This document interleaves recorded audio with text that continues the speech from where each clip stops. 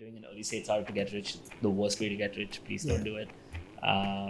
Literally, I think I read some research that if you get a nice big four or like a fancy bank job, and then just save your money and invest it in like S&P 500 low risk deal, you will end up making $1 million by like 30 or 40. I went and looked at this office in DIFC, which I love.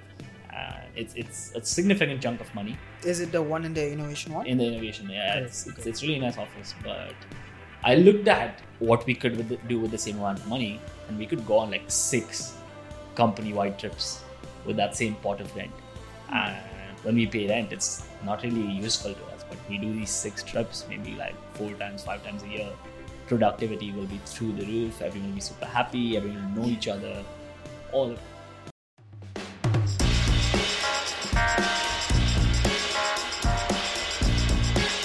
Being a young person at a startup is really exciting. You need to be the right type of young person. We have a couple of these, and like they're my favorite people in the team. Not like I dislike anyone else in the team, but usually when I have a problem that needs to be solved, I'll go to one of these two, right?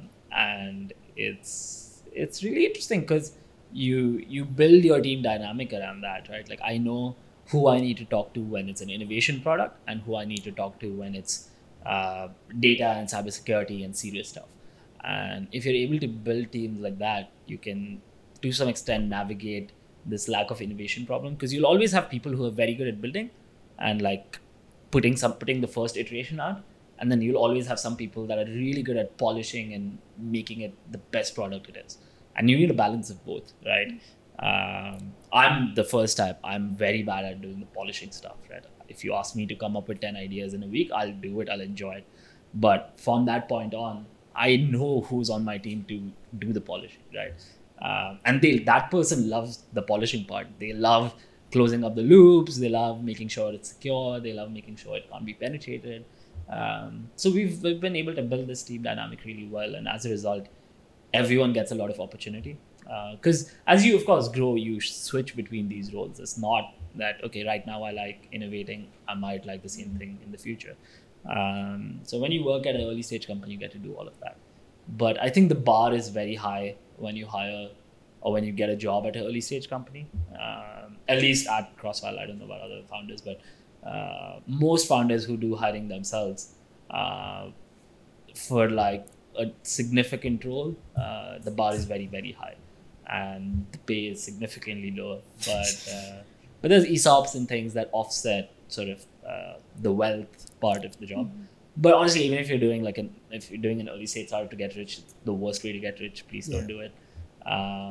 Literally, I think I read some research that if you get a nice big four or like a fancy bank job, and then just save your money and invest it in like S&P 500 low risk deal, you will end up making $1 million by like 30 or 40, probably 40 with the way things are. But yeah, if you want to get rich, just do that. Yeah, like don't building a startup is not a sustainable way to get rich. It's fun, it's a lot of learning, it's a skill set you will not find anywhere else. But if you're in it for the money, then you're not gonna have fun. I mean, like startups pay decent, and a lot of startups pay a lot of money as well, probably more than what like the real world pays. But they have to be at a mature stage, right? None of those seeds. Even at seed stage, right? Like we or like smaller teams can exist. Like Instagram, for example, they got sold for $1 billion when there were 12 people. I'm sure everyone on that team was making a significant chunk of money, right? Because there's just more to go around when you're a small team. It's only if you figured out money, right? Like as a business, if you figured out revenue and you figured out funding, you'll be good.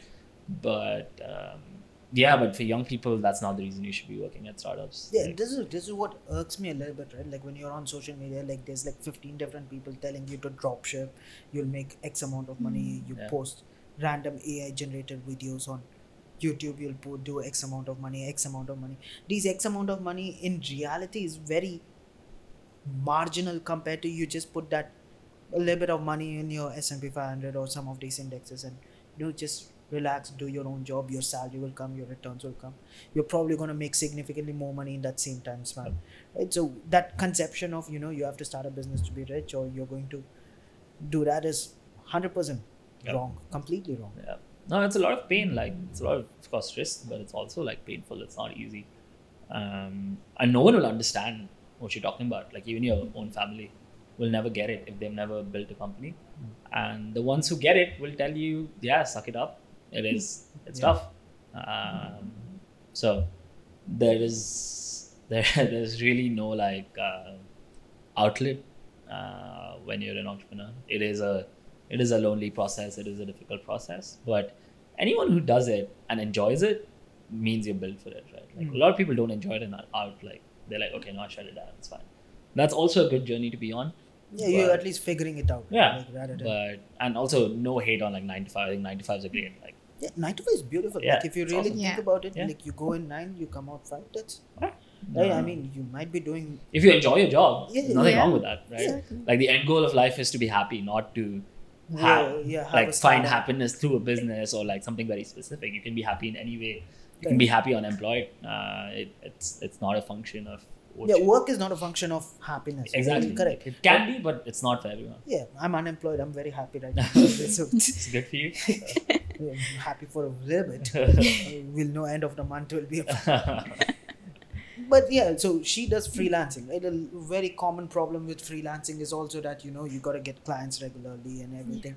And at some point, you kind of get tired of it, right? Like whether whatever it is, like whether it be entrepreneurship, freelancing, or even working a 9 to 5, you will get tired of it. The quicker you figure out Yeah. what tires you and when you're Yep. tired, the better, right? So there is completely no hate on Yeah, whoever's on Absolutely different not. parts. Yeah, it's Absolutely just not. different parts for different yeah, it people. works better for some people, to be Yeah, honest. I would say my dad, right? My dad does 9 to 5 his entire life. It's worked better for him. If I ask him to start a business, he'll be like, no.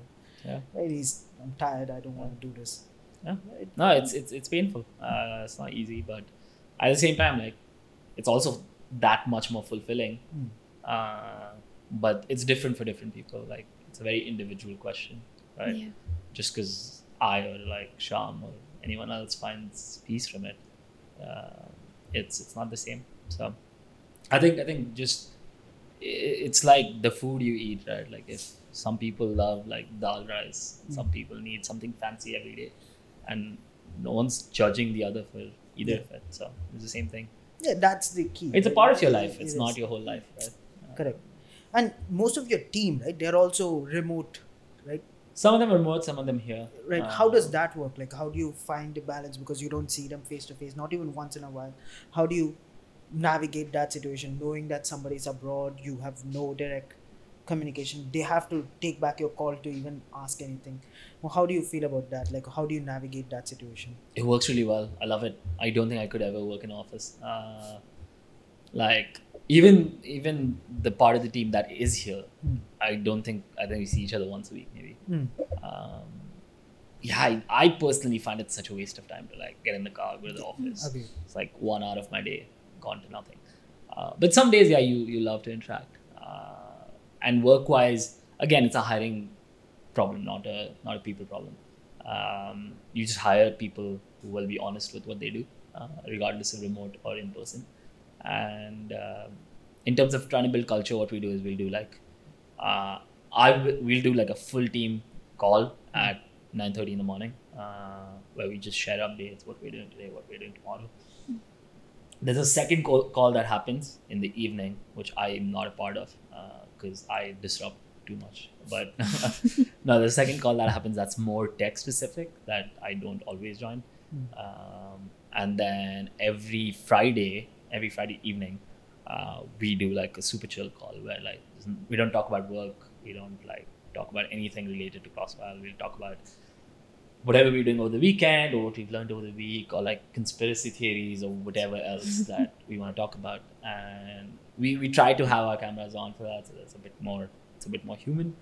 The other thing I'm thinking of is I went and looked at this office in DIFC, which I love. And it's a significant chunk of money Is it the one in the innovation one? in the innovation. Yeah, Correct, it's really a nice office. But I looked at what we could do with the same amount of money, and we could go on like 6 company-wide trips with that same pot of rent. And when we pay rent, it's not really useful to us, but we do these 6 trips maybe like 4 times, 5 times a year. Productivity will be through the roof. Everyone will be super happy. Everyone will know each other. all of this, right? So yeah, we really try to think like how to spend in a wiser manner. And as much as I want the office, I don't think we'll pay for it, because at the end of the day, it's just a place to work from. You can work from anywhere. Again, it comes down to the team. Like we chat about this all the time. Like if we get the office, how realistically speaking, super honestly, how many days will we be in? At max 3. Now 3 days of like a week in a whole year is very little time to pay that much. So what we do is right now everyone's got like a supplementary card like of the bank, of the company bank account, and they have like it's got access to funds, and you can just go spend that whatever you want to. Like of course coffee shops or workspaces. It's just the money we pay for rent, it's on those cards.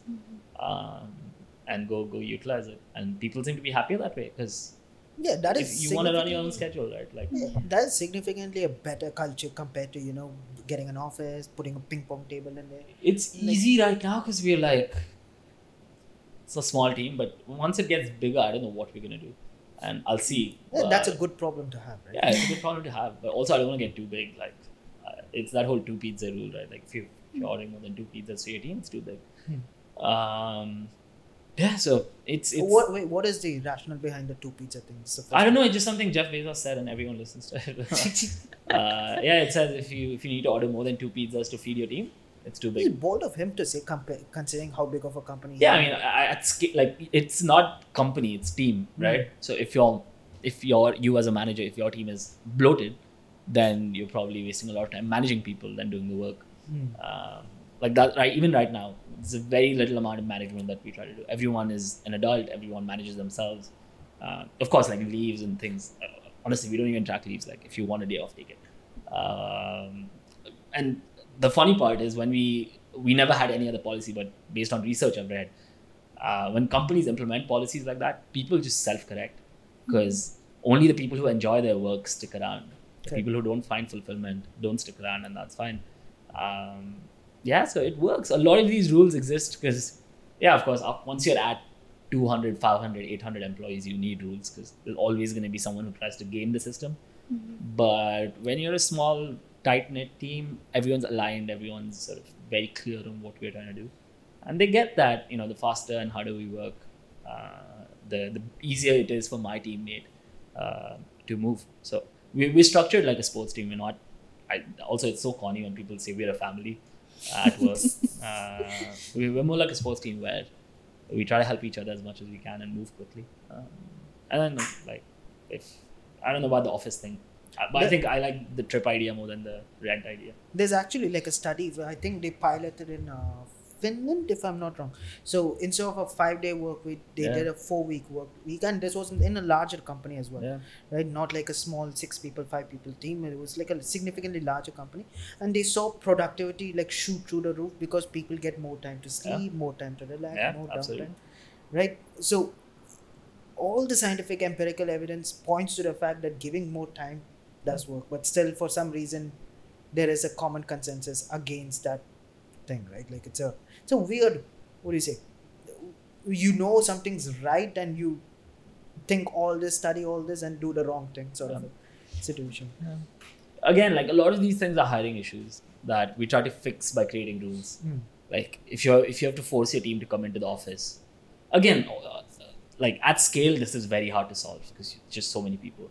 But when you're early and when it's like your first 20-30 employees, you solve this in your hiring interview, not in your rule book.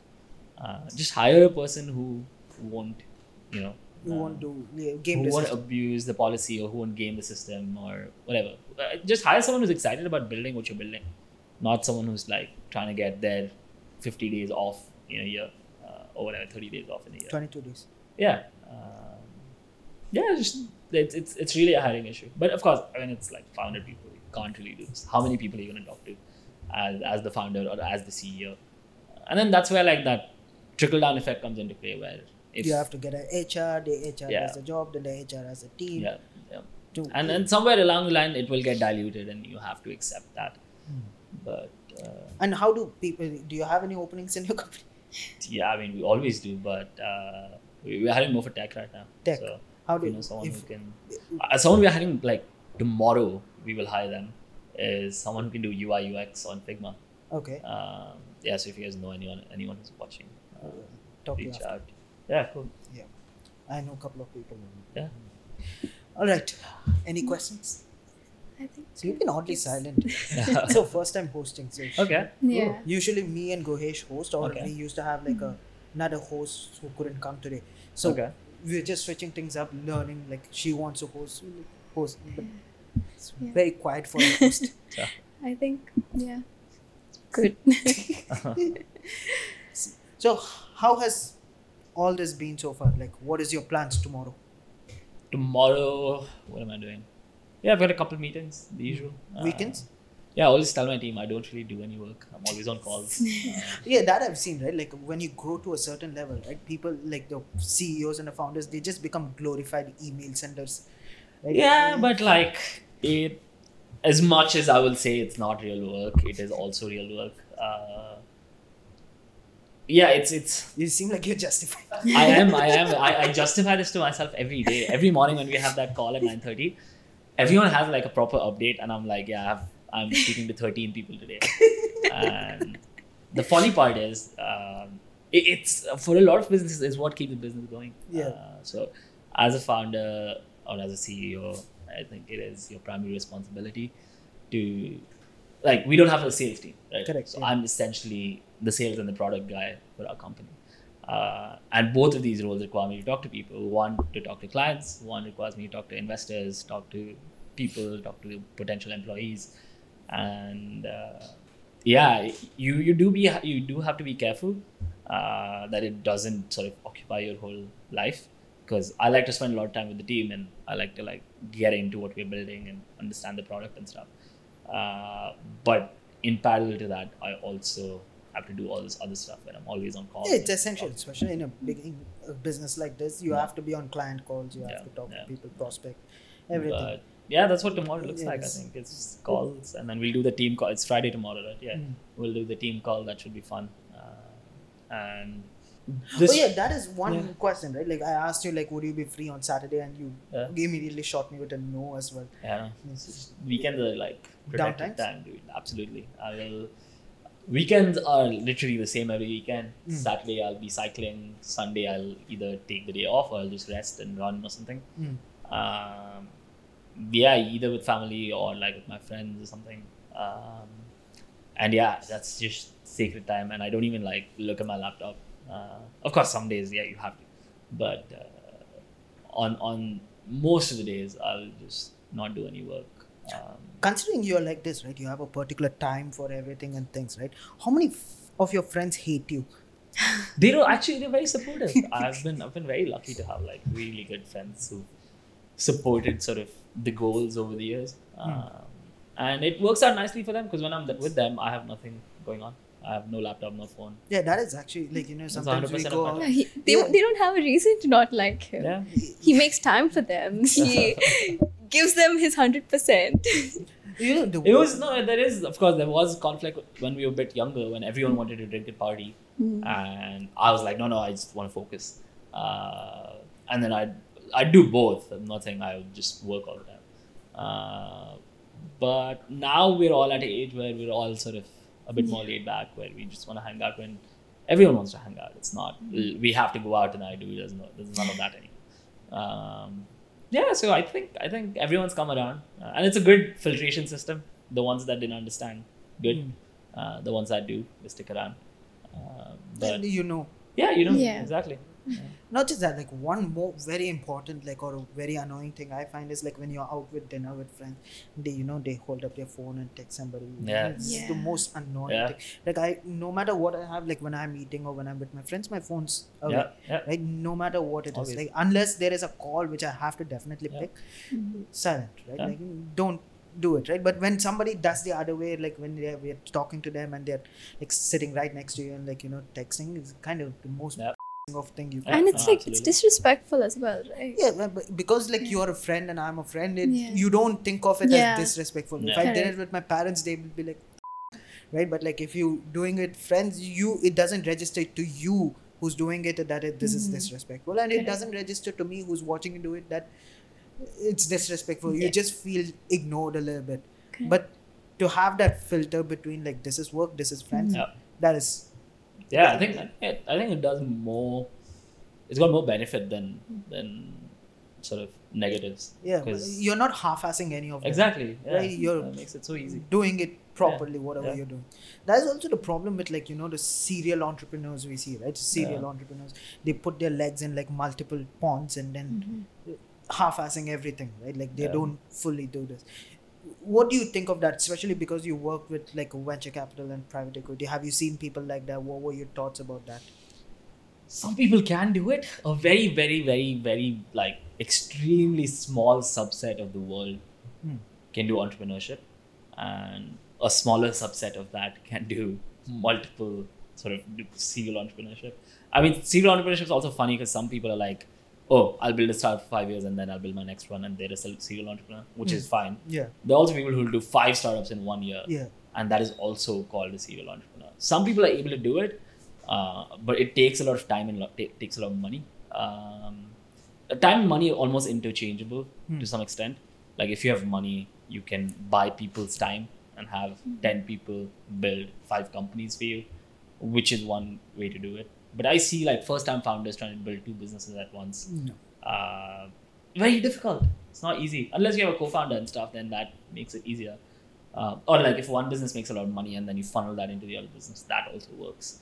But if you're building 2 early-stage businesses in one go, it's really hard. And yeah, I mean, personally, I don't think I can do that. Personally, I think I want to do another business once I'm done with this one. But I don't know. Again, it's a very personal thing. I don't really have an opinion on it.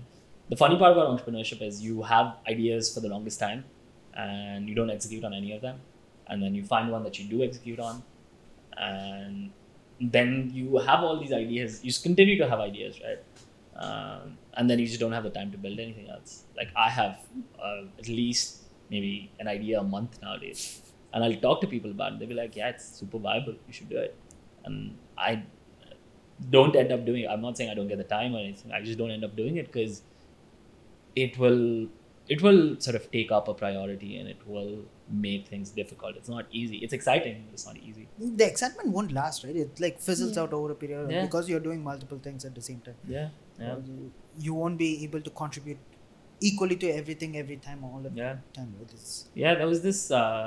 There's a co-founder of Waze in DIFC the other day. He Waze. launched his the map app. Okay. He launched his new book there, and it was pretty cool. We like listened to a talk of his for like an hour, and he said like when you start building a startup, it's like the first time you fall in love. You go on the first date, you introduce them to your friends. Your friends tell you, nah, it's not gonna work out, whatever. But you remain obsessed with it. You continue to do it, and when you go through that process, you have to be sort of solely focused on that. You can't have let me handle my job and a third business or like a second business or whatever. So first time entrepreneurs, I think, again, it's all a function of like how much time and money you have. If you have like $50 million, yeah, like you can start 5 businesses too, no problems, because you have like a $10 million seed round for each business. But if you have no money, you start just do one. Do one, do properly. Yeah. Again, it also comes. It's no hard and fast rule, right? So it's no. There's no playbook to this, right? It's just some people can figure it out, but correct.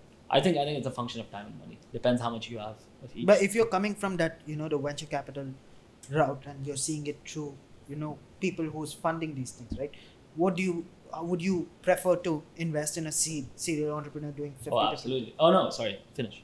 Doing 5 different things at the same time, or would you invest in somebody who's had a proven record but doing one after one after one with serial entrepreneur? Yeah, the one after other. One after other. Is there any particular reason from a venture capital perspective, not from? It gets easier, man. Like if I was to do Crosswell again, I could do what we've done in like 1.5, 2 years in 3 months. Okay. Because you know what works, you know what doesn't work. Of course, there'll be some business specific stuff, but some of the core functions would be you know exactly what mistakes to not make, what mistakes to make. People believe in you a lot more. That's why second time founders will always raise much more money, much higher valuation. Especially not just that, like a lot of people raise money based on their previous credentials. I worked at Microsoft, I worked at PwC, That doesn't count so much, but I mean it plays a role, but it doesn't count towards success. But having been an entrepreneur before, huge difference, right? It's a skill set that you just can't learn at a job. You can't learn doing anything else. Maybe from sport, I've heard that sport performance is a big indicator of business performance because you're managing a lot of similar stuff. You start out alone, you have to put in a lot more work and discipline before you become anything. It's a big emotional journey, and it requires balance and all of this stuff, right? So that's a metric a lot of US VCs use to judge, how an entrepreneur will perform. But outside of that, there's very little you can go off of. But yeah, doing it a second time is like having the playbook in front of you. I think we can wrap it up. Cool. Thank you for being here. How do people reach out to you? How do people check out Crosswell? Who is Crosswell for? Not for general audiences, but who is it exactly for? And how do they So if you're an entrepreneur who's starting a business, wants to figure out financial models and things, you can reach out. How you can reach out: Instagram, LinkedIn, whatever. It's all on there. Or you can just message him and he'll connect you. Or just if you're a CFO who's trying to make their life easier, or if you're just someone who's like considering entrepreneurship, I love to talk to people like that. So please reach out, and I will most likely encourage you to do it. How do people reach out to you specifically? Just email like jinka@crosswell.com, or just like Google stuff. You'll find it. I'm super responsive everywhere, and I'm not like flooded in terms of any inbound. So it's all my spam goes to spam directly. So I'm very responsive. All right. Thank you very much. No problem. Thank you so much. Thanks for having me. Call it a wrap. Cool.